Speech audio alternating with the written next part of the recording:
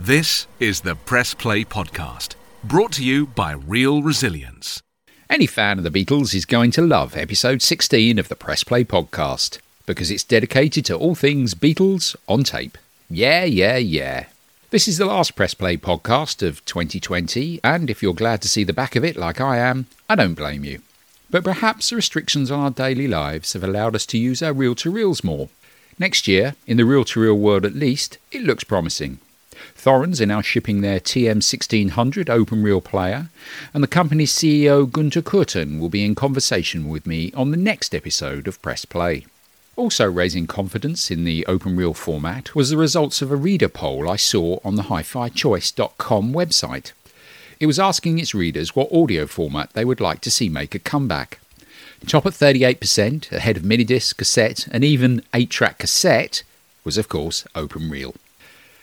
But to this episode. My guest is Andrew Morton of Parlogram Auctions. That's his website specialising in the sale of rare and collectible Beatles memorabilia. An Englishman living in Austria, Andrew has an encyclopedic knowledge of anything Beatles and has made a personal collection of all the studio albums of the Beatles that were released on open reel tape. I was prompted to contact him after seeing a YouTube video he had produced comparing the audio quality of the tape and the vinyl versions of various Beatles albums. To see this video, search on YouTube for The Beatles UK EMI Reel-to-Reel Tape Albums. It's an interesting watch. Before we take a listen, I apologise for the less than best technical quality of this podcast. I used a new piece of kit in the recording and it didn't go according to plan. I had to wield the electronic razor blade quite aggressively to salvage my less than best efforts, and even then I sound like I'm speaking from inside a yellow submarine, so apologies for that. So, to our conversation. Andrew opened with a background of Parlogram Auctions, and we went from there. Parlogram Auctions started about 10 years ago. I've been a record collector all my life, and being stranded in Austria somewhat, being on eBay and online was a way to connect to the vinyl community, and I started selling records online in about 2000 and set up my own website in about 2010. So the videos are really like a new project for me and something I've always been interested in doing, but getting down to these things is another matter. But they've started and I've got a big list of things to do, and the reel-to-reels were pretty much at the top of my list. Your knowledge of the Beatles is encyclopedic, as far as I can tell. You're going down to even stamper numbers of the array of the vinyl pressings. Is it the Beatles that you major on, or is it all the music of that era that you specialise in? It's mostly Beatles. I mean, as I said, I've been collecting them all my life, and just exposure to the records and the original pressings. You know, you have to dig deeper. People nowadays can identify, which pressing is from which month and which year, and to collectors who virtually have everything from collecting things on the internet over 20 years, now really want detailed information about certain records, and that is sort of where the market is. Everybody seems to have everything, but they just want something nobody else has, or they want a very special pressing.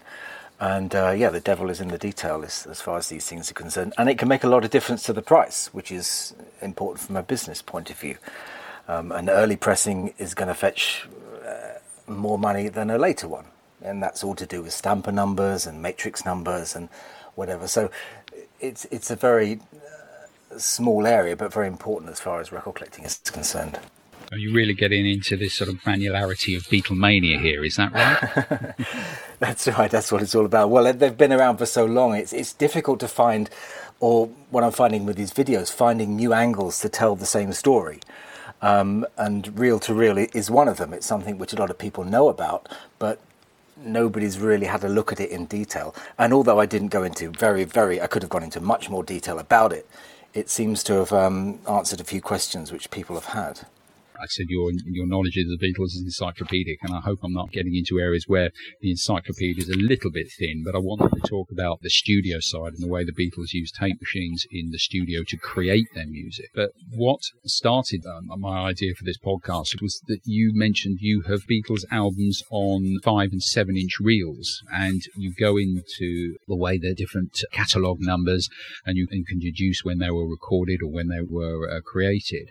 So you've collected the vinyl, but you're also now collecting the reel-to-reel versions of the albums. Is that for your personal use, or is that something to sell on for parlogram auctions? Well, over the years, I've had through sales all of the reel-to-reels from time to time, but never really a collection in one place at one time, if you know what I mean.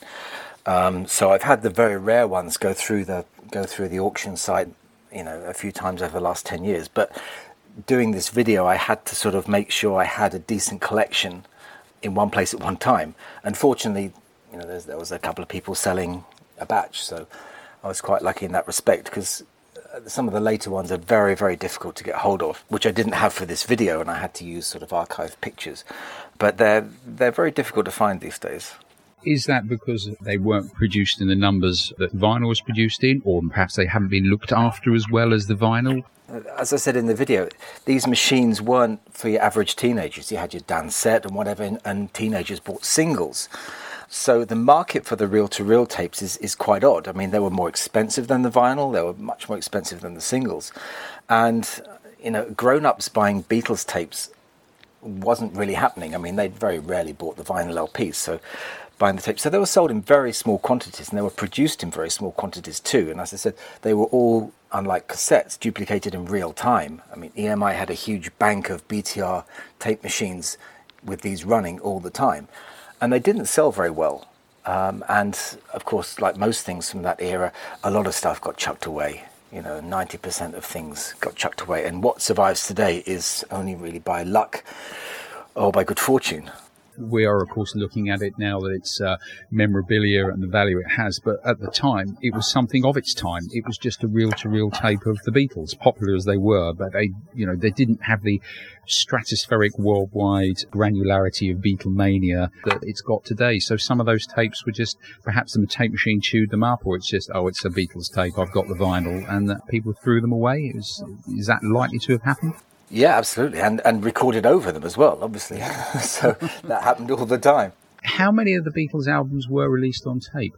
In the UK, they were all released on tape, except for Yellow Submarine, which was very much the poor relation in the catalogue, and didn't actually get a cassette release until 1974, so they didn't really bother about that one. But they all came out in or about the same time as the vinyl. But in America, they did them a bit better. They put them on 7.5 inches per second, and they did Yellow Submarine and Hey Jude and some of the later ones as well. And in Japan as well, they were also on reel-to-reel and were very much aimed at a hi-fi market, whereas I don't think the British ones were. You said 7.5 IPs, they were a bit better, so they were recorded at a slower speed for the UK market? Yeah, they were 3 3/4 inches per second. So EMI owned the tape manufacturing facility, so it was probably cheap for them to have the tape, so why they didn't use a faster reel, I don't know. But they were a very tight company and would save money everywhere. They are geared to vinyl. They know how big a vinyl record is, how thick it is. You've got a 5-inch reel. It's quite thick. It's probably size heavier than a vinyl record. So you've got all that shipping to take into account. What did they come in? Plastic boxes or cardboard boxes? The reels came in cardboard boxes. They were 4-inch reels, in fact. Please Me, the first ones, the early ones, came on 5-inch reels, but then they even cut costs on that by putting them on 4-inch reels and making a special sort of cardboard inner tray to sort of support that in the 5-inch box. So they were looking to cut corners all the time, and the boxes they had the album cover on the front and just some credits on the back. I mean, they were not laminated, they were quite cheaply put together, and they fell apart very quickly, which is why they're very difficult to find in decent condition these days. These tapes, were they 2-track or were they 4-track? Well, the mono tapes were 2-track mono, so side 1 was side 1 and flipped it over, and that was side 2, and that was it. The 4-track stereo tapes, which came out in 1968, they were split on each side, so that was the way they did the stereo, yeah. We talked about the boxes. How about the actual tape itself? How has that survived? They're not covered in mould, are they? No, they're all very clean. I mean, I think EMI tape was probably a bit better than some of the other products that were around at that time, and didn't really shed very much at all. And most of the tapes are in pretty good condition. The printed leader tapes have bled, the ink on the printed leaders have bled quite a lot, and they sort of become very blurry. But the actual tape is quite good. But I think it was more of a case of the way they were recorded in the first place. They were slow speed, they weren't for hi-fi consumption, and I just think it was the nature of the way they were recorded rather than the way they survived. Interesting you say about the ink on the leader tape has bled. You said EMI were rather a skinflint company, but I noticed that on the video that the leader tapes were specially printed. Yeah, you had the parlophone, then the tape number, then the speed it was to be played at, so track 1 if it was side 1, and the title of the album and the artist and the recording first published date, and then the copyright information. So they got their name on everything. Even with the early cassettes, they printed the catalogue number on the leader tape, which was quickly discarded. But yeah, they really made sure they put their name on everything, so it was an EMI product, and they wanted everyone to know it. In your estimation, how many of these Beatles albums on tape are around today? Oh, I really don't know. I mean, I have to have a look at it's impossible to find the sales figures for these things, but I'm sure they were, for every 10 albums that were sold, maybe 1 tape was sold. Must have been very low. And as time goes on, people throw things away. I mean, it's the amount of times I've heard a story from somebody I bought something off. Oh, we had a whole bag of these, but we just went down the dump and threw them away, you know. But everything you see on eBay looks like a lot of stuff, but it's only something of a percent which survives, and everything else was dumped. So much stuff gets thrown away, and people don't realise how lucky they are that actually things survive, because I'm sure you've moved house and change of circumstances, you just throw it away. And when you live with something for so long, like a tape like this, even with records, it loses its value. It's just junk, and you see it in a different way. So people, I never realised these were so valuable, and we've had them around the house for ages, lining the cat tray and this and... The tapes themselves, you are obviously on Parlogram auctions, you're majoring on the Beatles, but are you planning to sell these tapes as well? If collectors of pre-recorded Beatles material are into that, can they buy them still, or is it something that's just as your own personal collection you've got these? Well, it's an odd thing with these tapes, actually.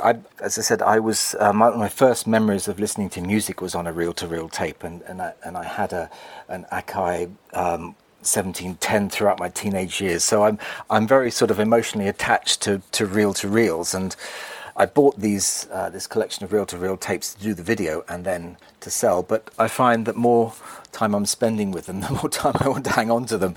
But everything is replaceable, and I think the joy about what I do is that I can have these really nice records and tapes, enjoy them, and then pass them on to somebody else who I know is going to look after them. And I sell to collectors, and I know where they go, and that's a nice thing to be able to share the love, as they say. We'll come back to Andrew Morton in part 2 of our conversation about the Beatles on tape in just a little while. Find the Press Play podcast on SoundCloud and our YouTube channel. Just search for Real Resilience. Saturday the 23rd of January 2021 will see me holding a webinar on how to carry out an audio lineup of your tape machine. We'll cover the principles, the tools and the method I use to do this, and I'll pass on some tips too. It will be 90 minutes long to do justice to the subject, and it's at 1500, that's 3 p.m. UK time or UTC. There's a small charge of £5 UK. I worked that out that it was about €5.5, 6.5 American dollars and $9 Australian dollars. That's to cover my costs, but that's it. Now, tickets can be purchased from Eventbrite at the following address: eventbrite.co.uk, that's eventbrite.co.uk, and search for Open Reel Tape Machine Lineup Webinar. And I make some documents available on my website for download to accompany the webinar. The date again, Saturday the 23rd of January 2021 at 1500 UTC, and that's how to carry out an audio lineup of your tape machine.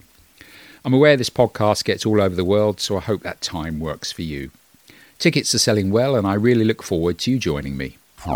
Press Play, the Real Resilience podcast, dedicated to all things reel-to-reel. We return to the second part of my conversation with Andrew Morton of Parlogram Auctions. When you view the YouTube video that prompted this podcast, you'll see the details and effort that Andrew goes into when comparing the tape and vinyl releases. It was that difference between the two formats I wanted to ask him about.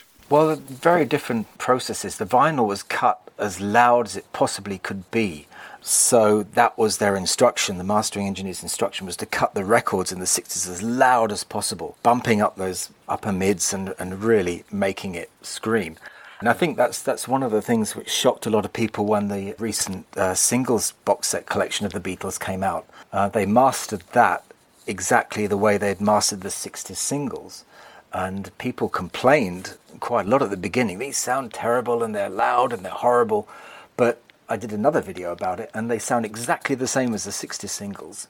And people have been so used to the reissues and the 80s things and sort of nice sort of hi-fi sound that going back to the originals was a big shock. But I don't think that happened with these tapes. The cutting masters for the vinyl must have been different than the cutting masters for the tapes, because they didn't need that extra step between the tape and the cutting head to make them loud. So they do sound a bit different, which I just touched on in the video. They sound a bit drier and sort of less of that upper mid EQ.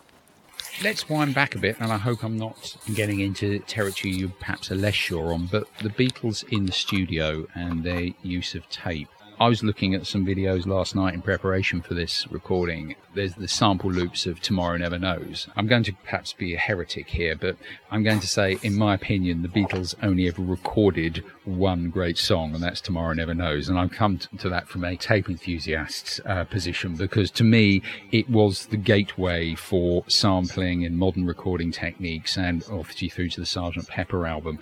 But to use all those tape loops, to use the tape machine so creatively, is that something that interests yourself, or you're only interested in the masters and the material that was released to the general public? No, I'm very interested in that. That's the sort of thing I was doing when I was sort of 13 or 14. Back in I was editing, and you could buy little editing kits from Smiths, and I'd buy those, and I would chop up things and do loops and edit together medleys and things, which were big at the time. But yeah, that song Tomorrow Never Knows was such a great thing. Paul McCartney, that was his idea. He was the most forward thinking of that. He was the guy who was in charge of that and had the idea. John Lennon was totally ungifted technically. He did it, everything was by mistake, and the backwards tape on the song Rain that he actually took credit for was a mistake, and he admitted that. But it was Paul McCartney's thing, and people forget how much of an influence and how much of a creative force he was back at that time in the mid 60s. And I agree with you. Tomorrow Never Knows is probably one of the pinnacles of their career.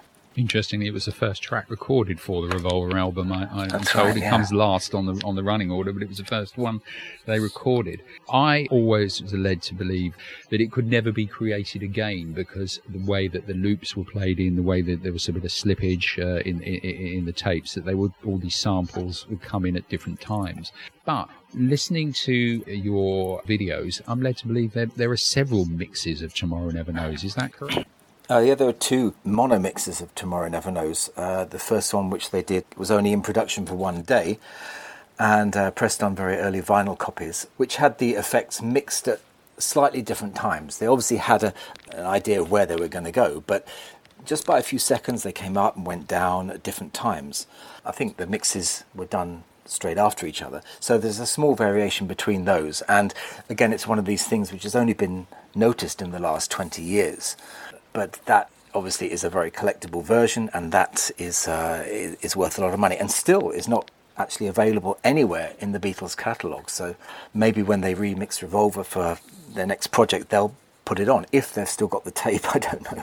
Moving on to Sgt. Pepper's, how were they using the tape machines on Sgt. Pepper's? In a similar way with tape loops, or were they just using the razor blade and chopping sounds up and then putting them in the mix? Well, I think it was a progression from Revolver. The only track on Sgt. Pepper, I think, which had a sort of a more difficult technical process, was Being for the Benefit of Mr. Kite, which involved George Martin chopping up a lot of fairground organ noises and things and throwing them up in the air and sticking them back together. That was the big tape project on that album. The rest of it was pretty much straightforward as far as tape goes, I think. Obviously a lot of bouncing, a lot of reductions and things, because they were working only in 4-track. But apart from that, and maybe the animal noises at the end of Good Morning, Good Morning, there wasn't a lot of more tape trickery going on that album than that. that was about the pinnacle, really, wasn't it, of using the studio as an instrument? Because after that, correct me if I'm wrong, but were subsequent Beatles albums more straight ahead? Let It Be certainly is more straight ahead rock blues performance, isn't it? Yeah, I think they just got more control of the studio themselves, and George Martin's influence sort of took a back seat a bit, really, and they just wanted to get back to rock and roll, what they started playing, and they wanted to get back to their roots, and they virtually sort of said on their last album, we don't want any overdubs, we don't want anything ever, we just want to play it straight, just to show people we can still do it. And yeah, I mean, there was no other real tape innovations after Sgt. Pepper that I can think of, really. Winding right the way back to the start of it, they all had tape machines at home, so they must have been creating and doing audio sketches for ideas. I know some of these exist. Have they ever been released, not necessarily on tape, but have they ever been released commercially, or is that something that's just they're bootlegs? Definitely not commercially. There are some snippets on the Anthology 1 of some of the early live things. I think Paul McCartney owns most of those reel-to-reels, the ones that he made, and I don't think he's going to make them commercially available. But yeah, they were very important in their early days, and I don't think they actually owned the machines. I think they borrowed them and they got passed around and stuff. But I'd love to hear more of them because, fascinating musical history. There are some home demos on reel-to-reel. They did make a lot of tracks on the home demos, so they can be found on bootlegs and, as I said, on Anthology 1. The early versions of the songs before they went to the studio. They're fascinating things. So I hope more turn up. I was never a great collector of bootlegs, when I was younger. I was too busy with the release stuff. But now, there's so much hunger for new things and any different angle and any different noise in the studio, or you can hear them coughing on this one, or there's a bit on this tape, there's a bit on that tape, and people are so desperate for new things that any tiny little variation that comes out will get gobbled up by everybody. So I hope it more comes out. Well, we're getting way back into the granularity of Beatlemania here. Andrew, thank you very, very much for your time. Could you just please tell us about Parlogram Auctions in terms of where we can find you on the net and how, if people wish to purchase from you, how they can go about that? Sure. Well, our website is parlogramauctions.com. Parlogram Auctions, all one word. We also have an eBay platform as well, which is Parlogram. That's the username is Parlogram. And as well as selling things for ourselves, we also sell for a lot of other people. So people send us their items to be sold by us on commission, because selling is quite a difficult and involved process. So if you've got a collection of Beatles things, or even just a valuable thing that you don't want to send through the post, then we handle that for you, and everything always goes according to plan. That's it for this episode of the Press Play podcast from Real Resilience. As I mentioned in the first episode of the new year, I will be in conversation with Gunter Curtin of Thorens, talking about the new TM1600 tape player the company has introduced. I know it's been a great talking point amongst the reel-to-reel fraternity. A new machine on the market is a sure signposting of the return of the reel. And yes, I asked him the two questions everyone is discussing: why replay and how much? You'll have to listen to find out the answers to both.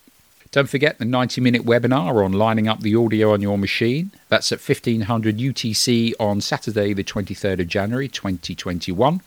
Tickets £5, about €5.5, $6.5 American dollars, $9 Australian dollars. And they can be purchased at the eventbrite.co.uk website. Search for Open Reel Tape Machine Lineup webinar when you get there. Tickets are selling well, and I'd love to have your company. Subscribe to the Press Play podcast on iTunes, Spotify, Google, or wherever you get your pods. From Sgt. Pepper to that skiffle group at the Church Fete, from Come Together to the Quarrymen, tape played a massive part in the sound of the biggest band in the world. So until we next have a ticket to ride, let's keep it real.